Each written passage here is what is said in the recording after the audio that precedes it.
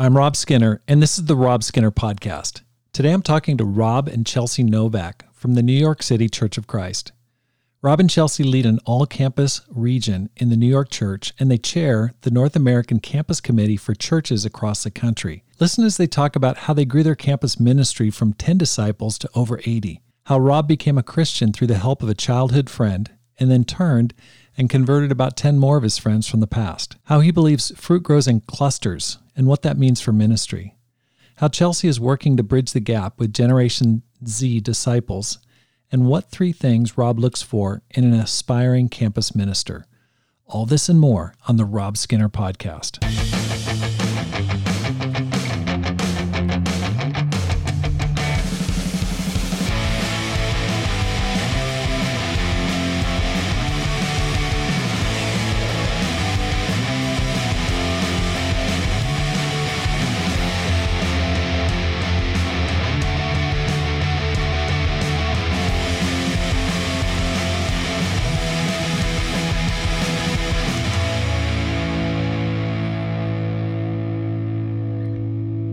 Welcome back to the Rob Skinner Podcast. My goal is to inspire you to live a no-regrets life, make this life count, and multiply disciples, leaders, and churches. It is the day before Thanksgiving, Wednesday, November 22nd, 2023, and I am so thankful for every listener. I'm so thankful for you listening to this podcast, and it's been an awesome, 3 years now since 2020. Yeah, over 3 years since I started this podcast. And I just want to say thank you for taking the time to listen, for the encouragement, for the feedback, for the support that you've given me.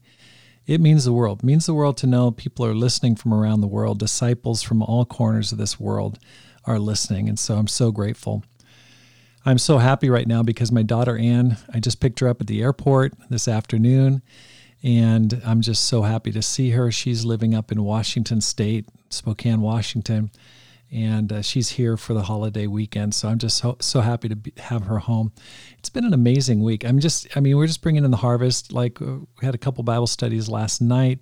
Woman's getting baptized on Sunday. Her son is studying the Bible also, so we had those studies at the same time last night. Studying the Bible with a great guy, and we just did baptism today. We studied repentance yesterday, and that's going great. So it's going to be an amazing year. I'm just really, really happy about what God is doing. And probably more than anything, I'm just excited about this Climb Conference coming up next week. And this is probably going to come out on Monday of that week, so it's just in a few days. And so, man, look forward to it. It's going to be the most awesome time together. I just feel bad for the people that haven't registered because I look at the program and it sends a little bit of a goosebumps up my arm and just go, this is going to be incredible. It's amazing. I look forward to seeing what God does. So if you're going, great job. If you can't make it, there will be recorded classes that will release later. But man, if there's a chance, just decide to go now. I talked to someone on the phone today and I said, just book a flight and go. You will not regret it. It's going to be an amazing time. You can go to robskinner.com if you haven't already, and you can register for the conference. I'll see you this week in Dallas. Rob and Chelsea, welcome to the program. Thanks for having us. Yeah, thank you, Rob. Grateful to be on here with you. Yeah, well, I've wanted you to be on the program a long time. Don Munson's in my ministry. He speaks highly of you. Matt Rupert, different people have brought your name up. So I'm glad you make the time to talk to me. How'd you guys become Christians? I could share first. My story's a little bit unique.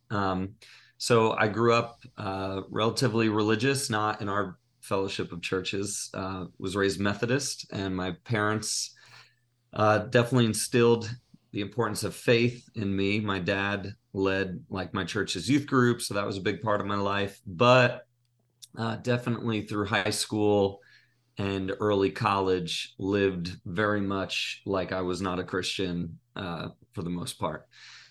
And so I had a childhood best friend who, I knew since I was 3. We grew up going to the same church, same small town school in rural West New Jersey.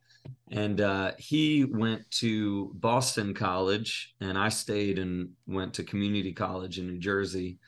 And his freshman semester, he was invited to Bible talk, studied the Bible, became a Christian. His high school girlfriend, his name is John Rodeo. His high school girlfriend, Tiffany, also studied the Bible, became a Christian.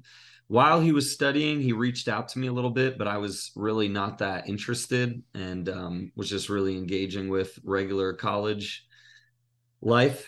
And so I saw, though, him, becoming a lot more spiritual. And a year later, so my sophomore year, John came home for Thanksgiving break, and he lived across the street from my dad. So after Thanksgiving dinner with my family, I went over to hanging out with him. And I'd gone on a youth group retreat recently that had me on a bit of a religious kick. So I was in a more like, okay, this is important state of mind. And so we're hanging out after Thanksgiving dinner. It's like, 11:30 at night or whatever.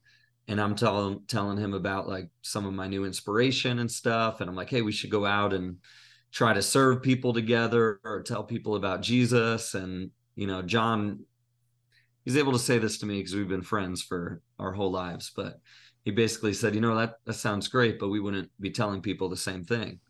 And I was like, well, what do you mean? And he was like, well, biblically, you're not a Christian. And that struck my curiosity. And so I was like, well, what do you mean? So he opens up to Acts chapter 2, and we just go through it. And I'm sitting there looking at it and just like, I've never done this. I've never repented. I've never been baptized. And so we studied till like 3 a.m, looking at discipleship and sin and repentance and baptism more. And I wanted him to baptize me that night, but he, with wisdom, held off. But we had studies the next 2 or 3 days. And then I met up with one of the evangelists in New Jersey, Stanley Dumernay, and he sat and talked through it all with me and felt like I was legit. So I wanted John to baptize me. So he had gone back up to Boston after the Thanksgiving break. So Friday morning, a week later, so Thursday night was my first study. So the next Friday, a week later, I drove up to Boston, got lunch with Kevin Miller and John Rodeo. He talked through stuff with me too, counted the cost, and I got baptized that night out in the Charles River. And so the next day, I had a lot of fellowship with Boston campus people. Sunday morning, I went to my first church service, and it was a campus service at MIT. And it was a blast. I was blown away. I felt like I'd found just something I didn't even know I was looking for, but it was amazing. And so that was in December 4th of 2009. So that's how I became a Christian. And then obviously after that weekend, I went back down to New Jersey, and I've still lived here since. So wow. Yeah, my story is very different. My parents have both served in the ministry my whole life. Their names are Steve and Lee Kennard. They've served in the New York City Church here for 30 years. And so I grew up, heavily thought I knew exactly what it meant to be a disciple and a Christian, and had a very easy, enjoyable childhood. And then when I was around 11 or so, I started showing early signs of depression. And basically from there, in the next few years, I went through a very severe bout of depression and anxiety. And it was very abnormal at the time, especially in our churches. Like, we weren't very familiar with depression and anxiety, and I was a ministry kid. And so it was very, and nothing really happened that triggered it. It was just, it just kind of came on, and I had to go on medication, had to be hospitalized a few times. And then from there, I just got very rebellious. I was definitely a rebellious preacher's kid. At one point was asked to not even attend our youth group meetings because I was so disrespectful. But yeah, and then from there, eventually after rebelling and just getting more and more thrown into sin and more depressed, I decided to try to let me just try being a good person and kind of cleaning up my act. And so then I started I was only 15 or 16 at this point still. So I got a job, started being a good kid, like a good preacher's kid. And but my depression just got worse, and I just felt like, is this all there is to life? This can't be it. Like, this doesn't make sense. Why is nothing helping me get better? So from there, I decided to study the Bible. But in nature of my rebelliousness, I did it in secret. I would hide my Bible, go read it in my closet. My dad would come in the room and I would cover the Bible. I didn't want him to know I was reading it. He would say, "You need any help with that?" Once he figured out I was reading the Bible. I was like, no, that's how prideful I was. I was like, no, I don't need Steve Kennard's help with the Bible. I can figure this out myself.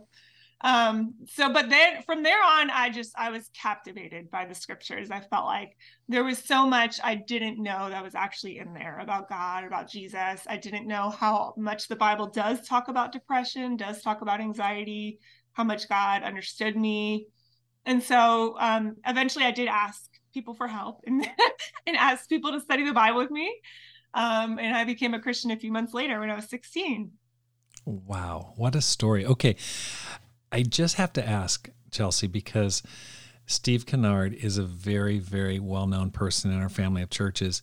What was it like growing up in his home? I mean, he's a big-time teacher, author. I mean, were there Bible quizzes at night? Did you get tested on, what you learned at church? Okay, just give me just pull the curtain back just a little bit. Sure, yeah. So it was very much the opposite. When he was home, he was just dad. And my dad too, if you've ever taken his classes or know him, he's a tough teacher. And he was very much like that with me. Anytime I just asked a Bible question, he would say, "Well, what do you think? Well, have you studied it?" And he literally would not engage a discussion on it unless I had studied it out for myself first.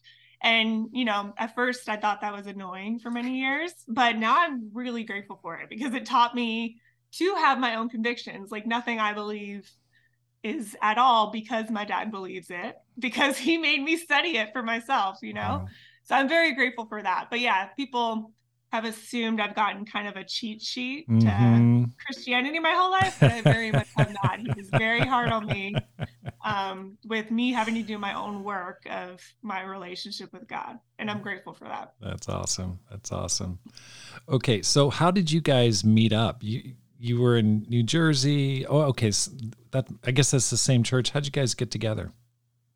Yeah. So the north part of New Jersey is a region of the New York City church, so summer of 2010, Chelsea was going to college in Raleigh. She was in the Triangle Campus Ministry. So she came back for the summer in 2010 and interned with the Youth and Family Ministry. And I was interning with the campus ministry. So actually the first time we met was at a New Jersey church service where I was doing the sermon. It was kind of like an intern Sunday. And so I was doing the sermon. She was doing communion with John Rodeo, who was home for the summer too, my best friend. So they did communion together. I split the sermon with Ross Lippincott. And so that was the first time we met, was at the pre-meeting for that service. And but we became friends that summer. And then she went back to North Carolina, finished college, came back the next summer, wanted to do ministry here. So she got hired up here and was eventually put in the campus with me to co-lead with me. So our relationship kind of was built out of that. It's funny what can happen when you're put together co-leading. Pam and I, we had a little bit of a bumpy first 3 months when she had come back from Egypt and we met.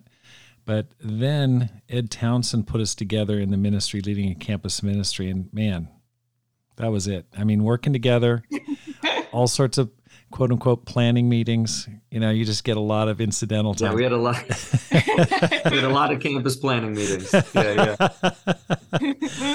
They're definitely not dates. No, they're not dates. They're planning meetings. But anyway, it does give you the opportunity to get to know each other. So it pays off. Okay, so you guys you started dating, you guys got interested in each other, and then when did you get married? 9 months later, it was very quick. Once he he in the beginning was dating someone else for a bit, and I was kind of interested in other people. So we really became like best friends through that. And we would be the people to talk about life and stuff and relationships together.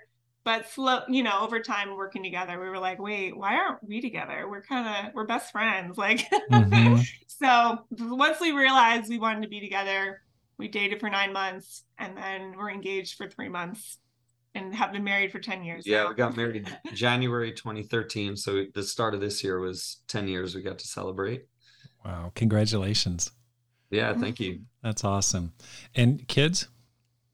We have 2 boys, Bradley, who's 7.5, Tyler, who's 6.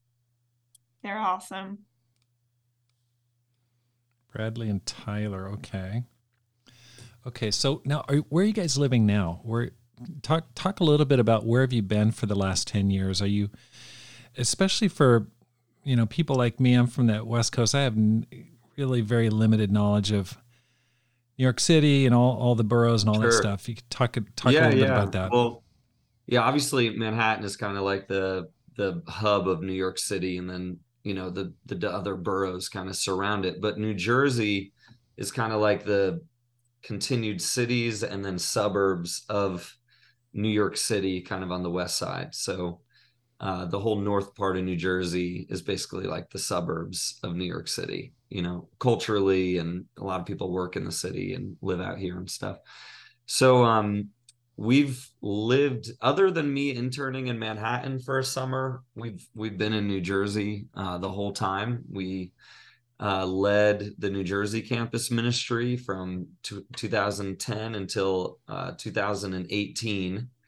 And then we started working with the city, the ministries in the city more, and kind of left New Jersey under 2 couples we had raised up, the Persings and the Ruperts.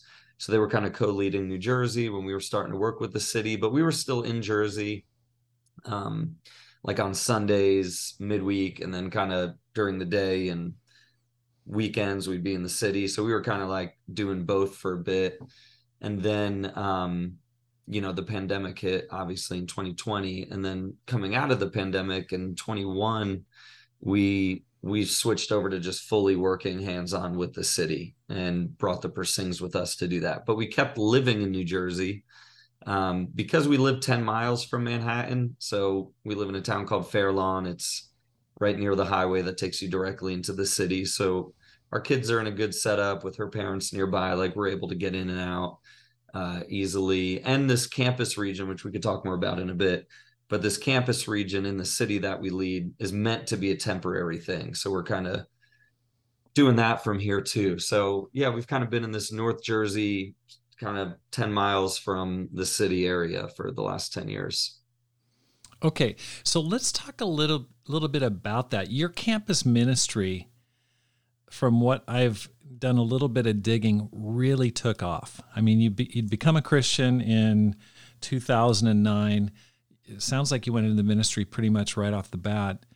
And then you started leading a campus ministry, and it just exploded from 10 to like 80 over the course of 10 years. I was talking to Dom Munson, and he said that, I mean, it's just a little no-name college that you're a part of, called Chestnut College or something like that. I'd never heard of it before, Compton College. I couldn't remember the name. I'm like, wow, how'd you do it? So can you talk a little bit about how you built that campus ministry? What were you doing? Yeah, no, it's so fun to think back on, the New Jersey campus period of time, like huge joy, and clearly, wow, we got to see God work, period, in our life. So there's a lot of colleges in North Jersey. It's not like an area where it's like, okay, one big school, everybody dorms there, most people commute, and so we've kind of always had to be a little bit just follow the Spirit's lead, because one semester we'd have students at one school and then another, and it would kind of bounce around. The places that ended up really getting a lot of traction was Montclair State University. I'm wearing their shirt. That's where I went to school after community college, and William Patterson University. So Montclair is like a 20,000 person school. William Patterson's like a 12,000 or so person school. And so, yeah, I mean, 2010 to 2018, the group grew from like 10 to the mid 80s. And, that doesn't reflect all of the people that went on into singles and married, some 150 conversions in that period of time. And, a good, I don't know, 12 to 15 people that went in the ministry, and all still are in the ministry, except for one person who still helps serve and lead a purity ministry. And so that was all really just amazing to see God do. And I think at the outset, there was a lot of, all throughout, honestly. I mean, one of the things that I've really seen God do a lot is this principle of fruit growing in clusters. I just really think most fruit grows in clusters, and fruit bears other fruit, and so for me, like, I got baptized, and in 2010, there was a good like 8 or 9 other people that I already knew that became Christians. And so it was just kind of me reaching out to other friends from, my old youth group, and, friends from high school. And so I got to see, I've had 2 childhood best friends, John Rodeo, who studied with me, and Bobby Ritter, who I got to study with that first year, both become disciples. And so even now it's awesome because the Rodeos lead the Long Island region of the New York church, and Bobby works as our church's chief financial officer, and his wife is in the ministry. And his wife was also somebody who grew up in my youth group. So that first year, there was just a lot of chain conversion stuff going on, and me just reaching out to people. I did get to start a Bible talk right away at my community college that was fruitful also. So I think, I don't know, when I think about what helped it explode, I mean, there's definitely different, between 2010 and 2018, I could look and see different like phases, I guess. And I think the first phase was me just being inspired by what I saw in Boston. I thought about transferring up there, and somebody said, well, why don't you stay and build in New Jersey what you saw up there instead? And so I think the first little phase was me just totally walking by faith and zeal, and God just blessing it. I didn't grow up in the church. I didn't know what I was doing, but I just was doing, and God was blessing it. And so just sharing my faith a lot, and people were becoming Christians, and it was exciting. And then that's why they had Chelsea switch over to do campus with me, because the men were growing and we needed a woman co-leader. And then as we got into like the low 20s, it became apparent that like for us to really keep growing, we needed leaders, like other people who wanted. So that became a main prayer of mine. Was we had some great guys. I mean, really good people, but nobody who was like gunning to do ministry or like, hey, train me to, whatever. Right. So great guys.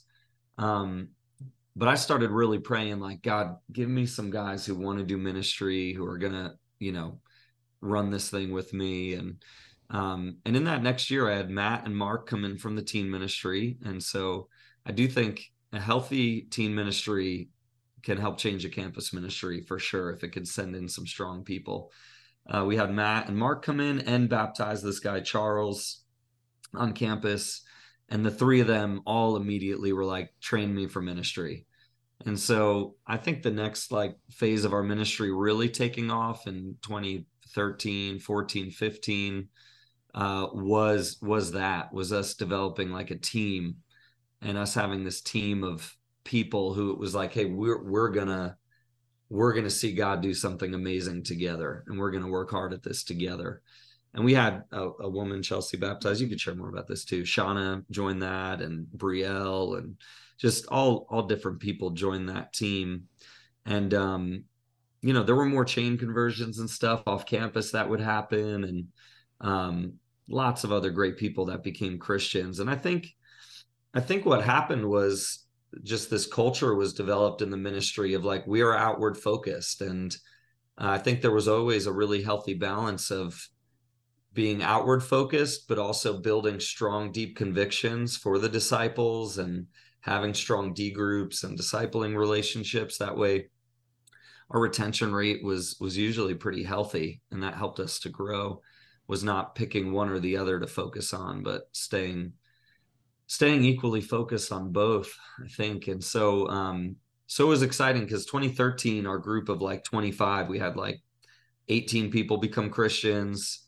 Then the next year was like another 18, and then the next year was like 20, and then 24. So it was just consistent, like, momentum building up. And we had this team that kept having new people wanting to be part of it and wanting to train for ministry coming in. And so I think that helped it to keep growing and do what it did. Yeah, I think something so special about campus ministry is just you find these people who are so young and just so open to trying new things. They're such dreamers, such like so passionate, just looking to change the world, looking to like be involved in something bigger than themselves. And when you do find those people who want to become Christians, the whole trajectory of their life and generations of people who come through them change. And that's what's so amazing. One of the people Rob mentioned that was a first like really difference maker woman in our ministry was Shauna Gill. She's a women's ministry leader in for the singles ministry in New York City now. And she works with singles in New York City and New Jersey, but she was with campus ministry with us for like 7 years in the full-time ministry. But she was one of those people when she studied the Bible, like I just did not think she was going to make it.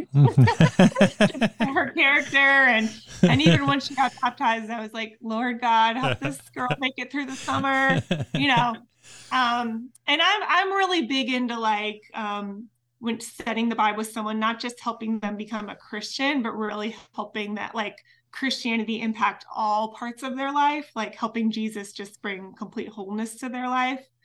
And so, but she really like just radically repented and just very quickly went from being a weak, concerning young Christian to like an influencer and a really strong woman. I mean, but she already was that. She was like a leader in the Black clubs on campus. Like she and she was just a very brilliant young woman. But when she learned how to channel that for God, she was so influential. Like she helped countless women become Christians. And now a lot of those women are like strong young marrieds and young singles in the New Jersey region she works, which is so cool.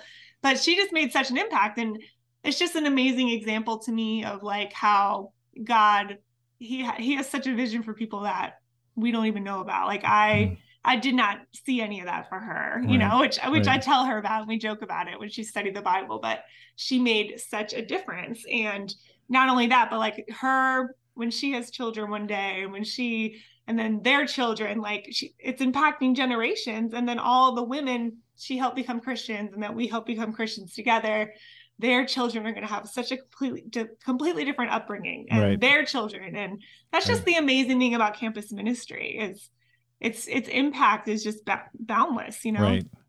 But really it was just like, I just followed Rob's faith. I think naturally I wasn't as faithful and he trained me to be really faithful. And we worked really hard. In the beginning, each of us would have 5 Bible studies just by ourselves up in the student center. It was like our little office. Yeah, and one after the other showing up. One after the other. And then eventually when those people became Christians, they would be with us in those studies and then they would be leading them. And then, yeah.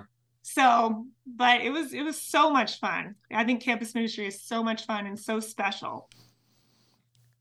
Okay. So you guys you love it so much. You're actually leading your own campus region. Can you talk a little bit about that and how that's going?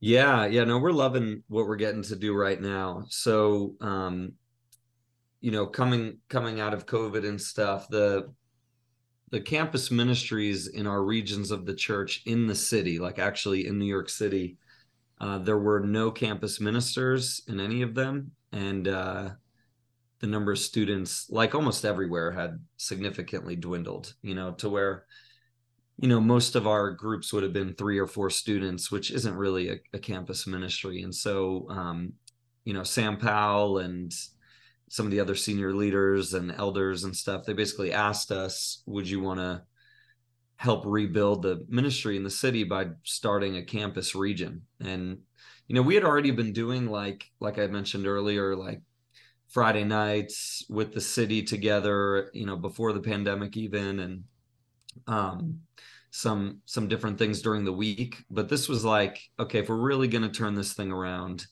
it's got to be just like totally invested in and focused on for a few years. Just give it like 3 years or so to like get this thing, raise up some leaders, rebuild it. So, we prayed a lot about that and decided to take it on. And it's been probably one of the harder things ministry wise we've done. It's been an uphill battle, but we're seeing God bless it, and it's been very encouraging. So, in the fall of 2021, we had all the students that were part of Manhattan, Brooklyn, Queens, Harlem, Bronx, Staten Island leave those regions and become its own campus region. And we had one-on-one talks with every one of those students to make sure they viewed it as, hey, I'm joining a church planting, essentially. Like, you don't have to be part of this. And here's the vision, though. Here's what it's going to look like. Are you willing to commute an hour into Manhattan on Fridays, on Sundays? And, and so we started with about 25 students from all of New York City, coming together. And most of them were Kingdom kids, lots of teens that were baptized during the pandemic and were now in campus ministry as freshmen. And then there was a small handful of seniors, who really, when the pandemic started, were maybe freshmen or sophomores. So they had never been in and they didn't have campus ministers. So we basically have this group of 25 students who had never seen regular campus ministry. If we said, all right, we're going to have a Bible talk, like I had to really explain what that even means. What is that?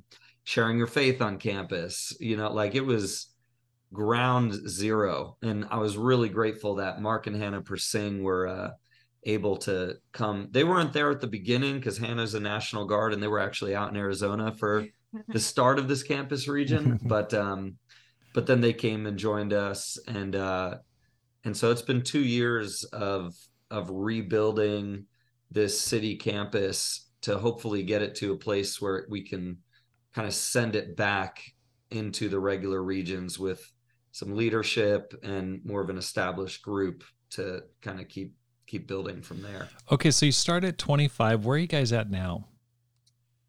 Yeah, our group is about 40 people, and so that's where it's at now. And how do you feel about that? Like, what, looking back in the past 2 years, like, what were your expectations? What do you feel like is the challenge moving forward?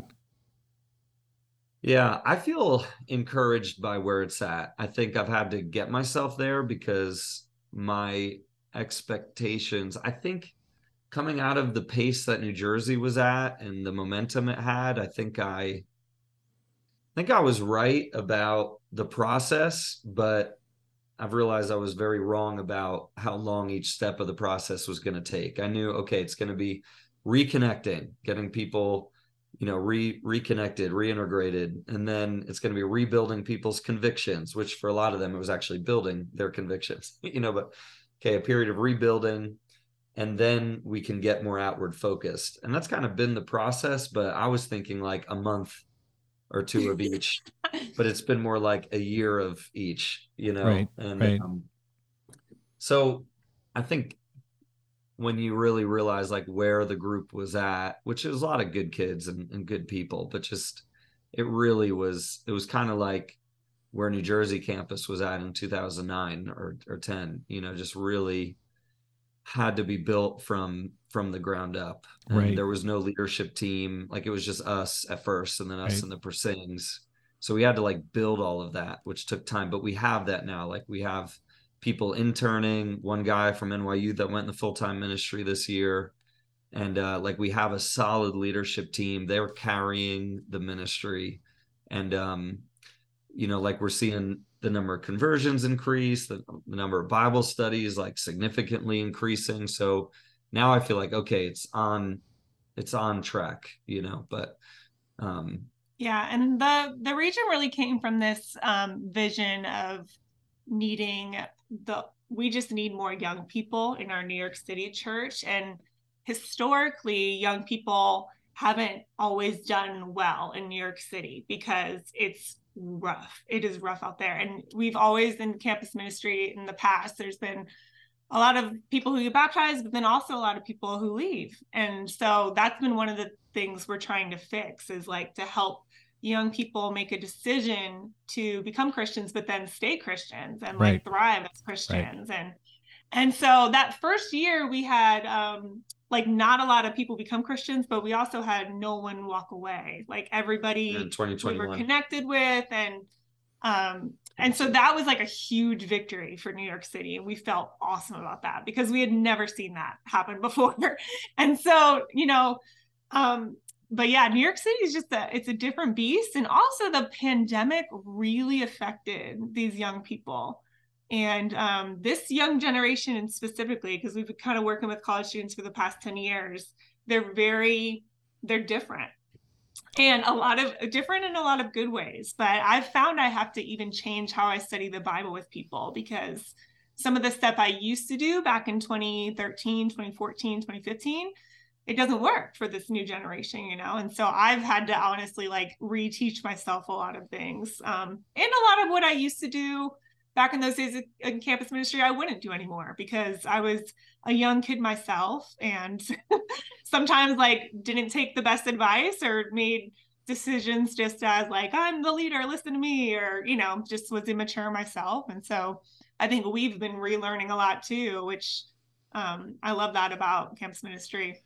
Well, you mentioned that when we were talking before the interview started, and you've got a real passion for intergenerational issues. And I think a lot of people are definitely noting that, if not a little perplexed in terms of reaching younger people. Chelsea, what are you learning? What's helping? Yeah, that's a great question. I do feel like this generation, they're so creative. This is honestly one of my favorite groups we've ever worked with, this group in New York City. I love them dearly, but they're so creative, so passionate, so deep, so smart. I feel like they get a bad rep. I do feel like when I hear a lot of people, my millennials and older, talk about Gen Z, they're like, ugh, Gen Z, they're so lazy, they're so this, they're so that. But I do not feel like that's a fair account of Gen Z at all. I feel like they are truly amazing young people, and we need them desperately. But I do think that one thing about this group that is not bad at all, I think it's great, I love them for it, is that they will ask questions. They will ask why, and they will not do things because everybody else is doing it. They have to understand why. They have to see the benefit. And I've found that the Bible still works for that. The Bible is one thing that never goes out of style, never gets outdated. But I've just found that like even when a lot of, with ministry, we talk about creating culture.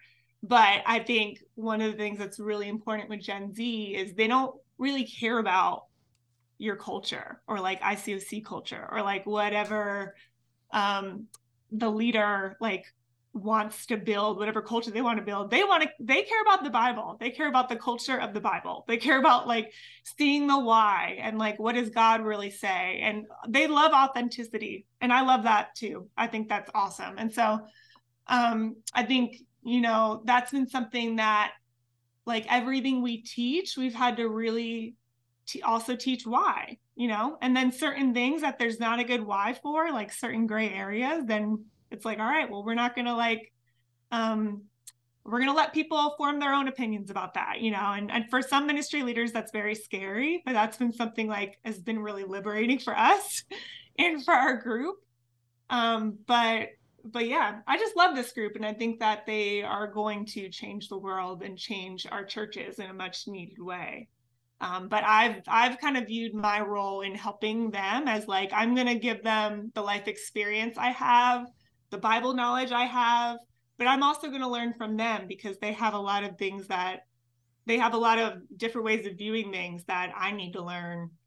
And that's been really beneficial, like having that mindset with them and making sure that there's safety and trust in our relationship so that if they don't understand anything, they can say like, hey, why do we do this? Or why do we teach this? And we could talk it out and look at scriptures together. And that's been really healthy. And I think that's been the biggest complaint I've heard from the 20-year-olds and people in that age group when it comes to older generations is the lack of feeling safe to like question or to have concerns or to just say, hey, you hurt my feelings, like simple things that really shuts down the Gen Z group, and they will not work with that or tolerate that. And so that's been something, just staying humble, and realizing like just because we're older doesn't mean we have to just completely teach them everything but we can also learn from them.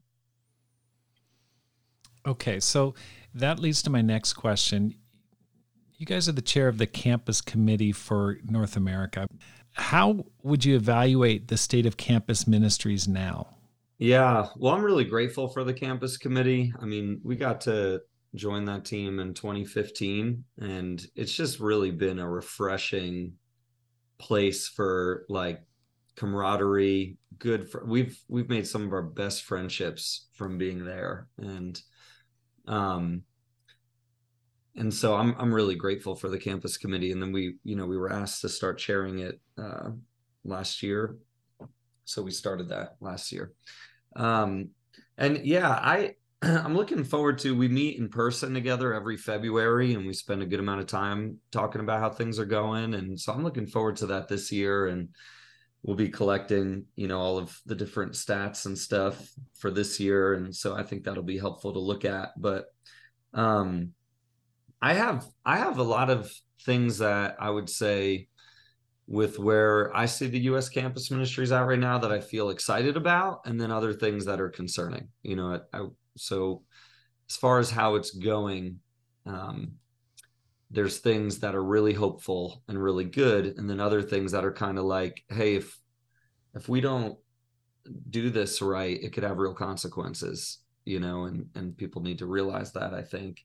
So obviously, 2020, 21, pretty much every U.S. campus ministry halved. I mean, most all groups, that's pretty much what happened. They all halved or more in some places. I think that was a really hard time for campus because we're not able to get out and help grow. And a lot of people, multiple classes graduated. And so I think it was also just a really hard time for people. So a lot of people stepped out of ministry or maybe had to move on to serving in the church in some other role. And so there's been a lot of turnover in the campus ministers the last few years. Basically every year, about half almost of the campus ministers turnover. So it's new people the last few years. And so what's encouraging is, we all met in person at the, the rescheduled World Discipleship Summit in Florida two summers ago. That was, summer last year. And we didn't really know exactly how many people would show up or what we were walking into. And so our theme for campus at that was revival. And we just tried to go like full throttle on, we have got to get outward focused again. And it was just all about, we need revival. We need God to work. We need to start seeing growth again. And I think that was responded to really well. There was about 1,400 people there, which was exciting.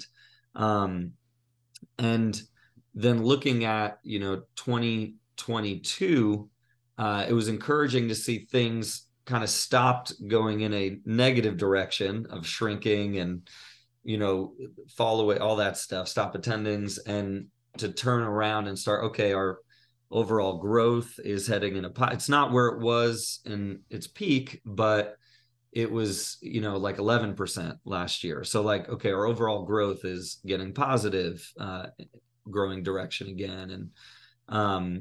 And so that was a really encouraging thing to look at. And then probably what really built our faith a lot was this past IC. Every year we do an ICMC. It's basically for the whole U.S. and some from the Caribbean and Canada and stuff come too. But in Oklahoma, we had the ICMC this past year, and it was really encouraging because the atmosphere was incredibly faithful and supportive and excited at doing something. I think that was, we have a whole track for the campus ministers, and there's been so many challenges in our world and in the church the last few years. I mean, the pandemic, racial challenges, the women's role,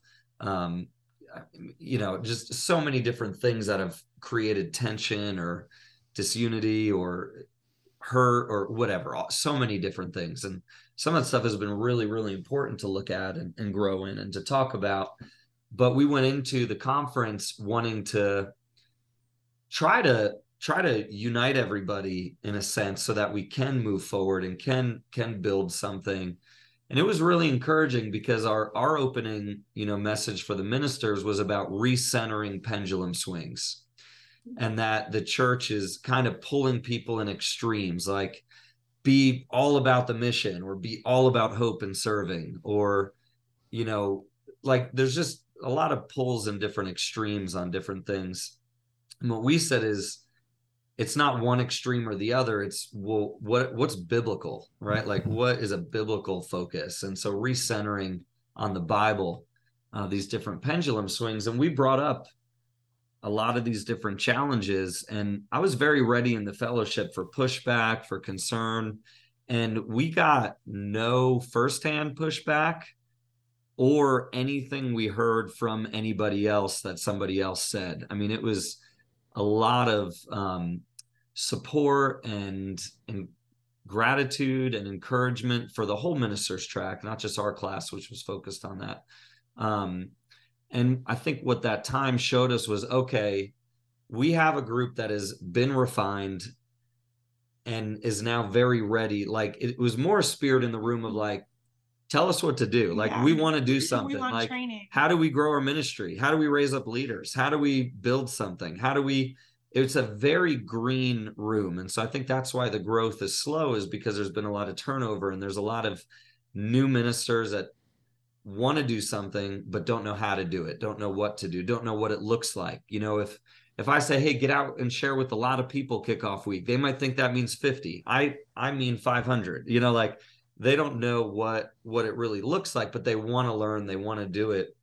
And so I think that's going to influence us a lot in keeping things really simple and kind of going into next year's ICMC with the mindset of, hey, we have a room of people that are with us, that want to do something, that want to grow their group and make a difference. So let's run with that. So that's what I'm really encouraged by, is I think we have a lot of new people and a lot of young people across the country that are ready to just grow something and want to help, make a difference in their campus in some way.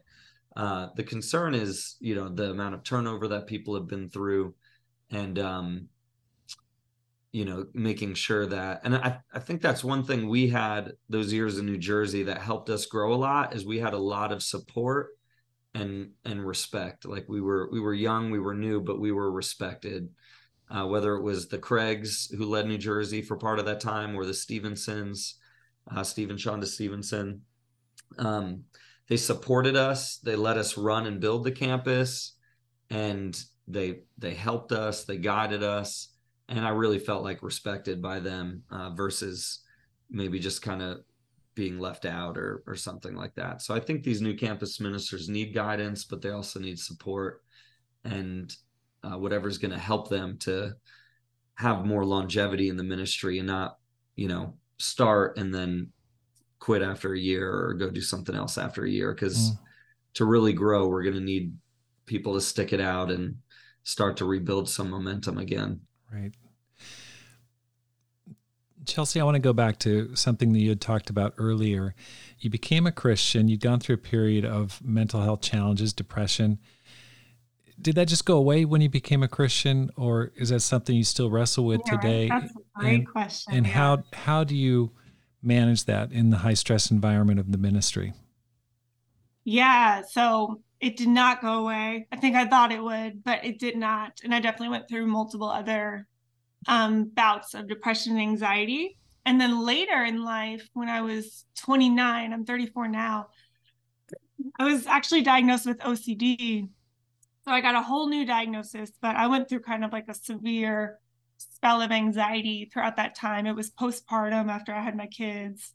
And I had to not do ministry for like a month. I had to kind of like just totally focus on getting better because I was in such a state of crisis. But I went on medication. I'm still on medication. I went through therapy and all that. And it's so much more manageable. But it's definitely something I always have to stay on top of, my mental health. And something I do a lot is I exercise consistently. I try my best to take care of myself, make sure I'm connecting with God.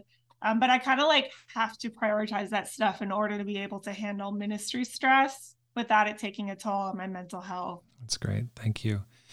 Rob, what do you look for in a minister? Like when you're hiring somebody for a campus minister, what 3 things you go, okay, this has to be there? Yeah, no, that's a really good question. I think, obviously the most important thing is the person's character and spirituality, that this is somebody who loves God, who, is leading themselves and taking care of themselves. It doesn't mean they don't need help, but somebody who I know I could trust, that they're going to get help when they need it. They're humble. They love God first, and they have character and integrity. And so I think that's unnegotiable for sure, is somebody's character and just personal spirituality and humility, which kind of encompasses a lot of things. Another thing I look at is, this person's, anybody, starting to intern or become a campus minister, obviously they're young and you're hiring them in some ways based off of potential, but you also too, I think, need to see that they've done like what Jesus says, right? Like, have they been faithful with what they've been given, that they have some indication to have the gift of leadership. And that is a gift. God gives some to be, right, these different roles in the church. And Romans talks about leadership being a gift. And so something where it's like they've had responsibility with something and it has gone better because they had responsibility for it, right? They've been involved in helping people become Christians, or helping a Bible talk become successful, or whatever, right? Like some form of success that shows, okay, this person likely has a gift of ministry or of leadership. And, I don't know, there's a good multitude of other things you could look at. The person's, zeal and heart for people and heart for the mission and all of that stuff. But I do think a big thing we look at too is that person's like chemistry and people skills and relational strength. Like, are they a relational person, and they care about people and are able to not just like get on campus and share with people, but even beyond that, like connect with people, help people with things, super, friendly, and, people like to be around them and follow them. And we are excited about having them on our team. And so that relational skill, caring about people, chemistry part, I think is really important too. Okay. So 3 things, like character, that they have a track record of success with what they've been given in terms of responsibilities, no matter what they've been given, even in small things, that they've proven faithful. Character, competency, and chemistry, are 3 big things for sure. And then just the people skills. Okay. That's great. Okay. Final question. What advice would you give to those who want to make this life count? Let's start with Chelsea. The Bible. The Bible is the only thing that works. And we have to be so careful not to stray from it. I think we're in such a pivotal time, like Rob was saying. But going back to Jesus and how he loved people and God's word and God's standard, like that is going to protect us from anything Satan is trying to do. And so, I don't know, that's the biggest thing I think for I want the young women I work with to feel so loved by God, so believed in by God, and that God has such amazing plans to use them more than they could ever imagine. And God wants to use them to literally change the world, and that the Bible is always the answer. The Bible is the answer for your life in all areas of your life, and to never stray from God's word. Amen. Yeah, I was thinking something similar, but just to keep it simple. I feel like there's so many tugs in different directions and things could be overly complicated. Not that some things aren't complicated, but like what Chelsea was saying, of just keeping it simple of, okay, what do I know? What we can know from the Bible about who God is, what Jesus did for us, and what he sent us to go do, and just keeping it simple and focused on the word and on what God has called us to do, and starting with wherever you're at, and I think it's great to dream big and to want to, do different things over the course of your life, but you got to start with where you're at. And for me, that was, a Bible talk at my community college, and that's where it started. And so wherever you're at, figuring out, well, what can I get started with, and be faithful that God is going to bless it and take it from there. But keeping it simple and start where you're at would be what I would say. That's great. Thank you so much for your time. It's a real pleasure to get to know you guys through this Zoom interview.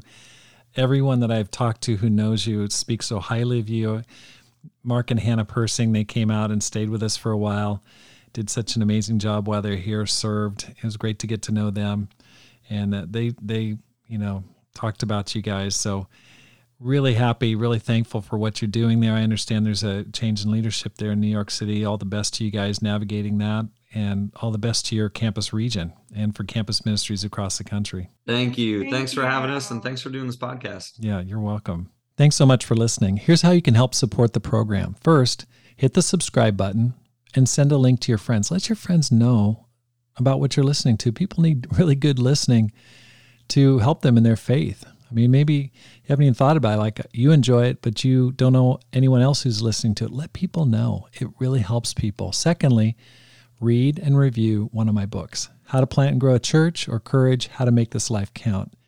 You can find them both on Amazon.com. Just look up Rob Skinner and you'll find the books. Finally, support the Rob Skinner podcast with a gift. The link is in the show notes. I want to give a special shout out to Melanie Yu, who's been a big supporter of this program and of our mission. Really appreciate you, Melanie. Thank you so much for your support. And all the people that are supporting the Rob Skinner podcast, thank you so much, because my goal is to inspire you to make this life count, live a no regrets life, and multiply disciples, leaders, and churches. Have a great day and make this life count.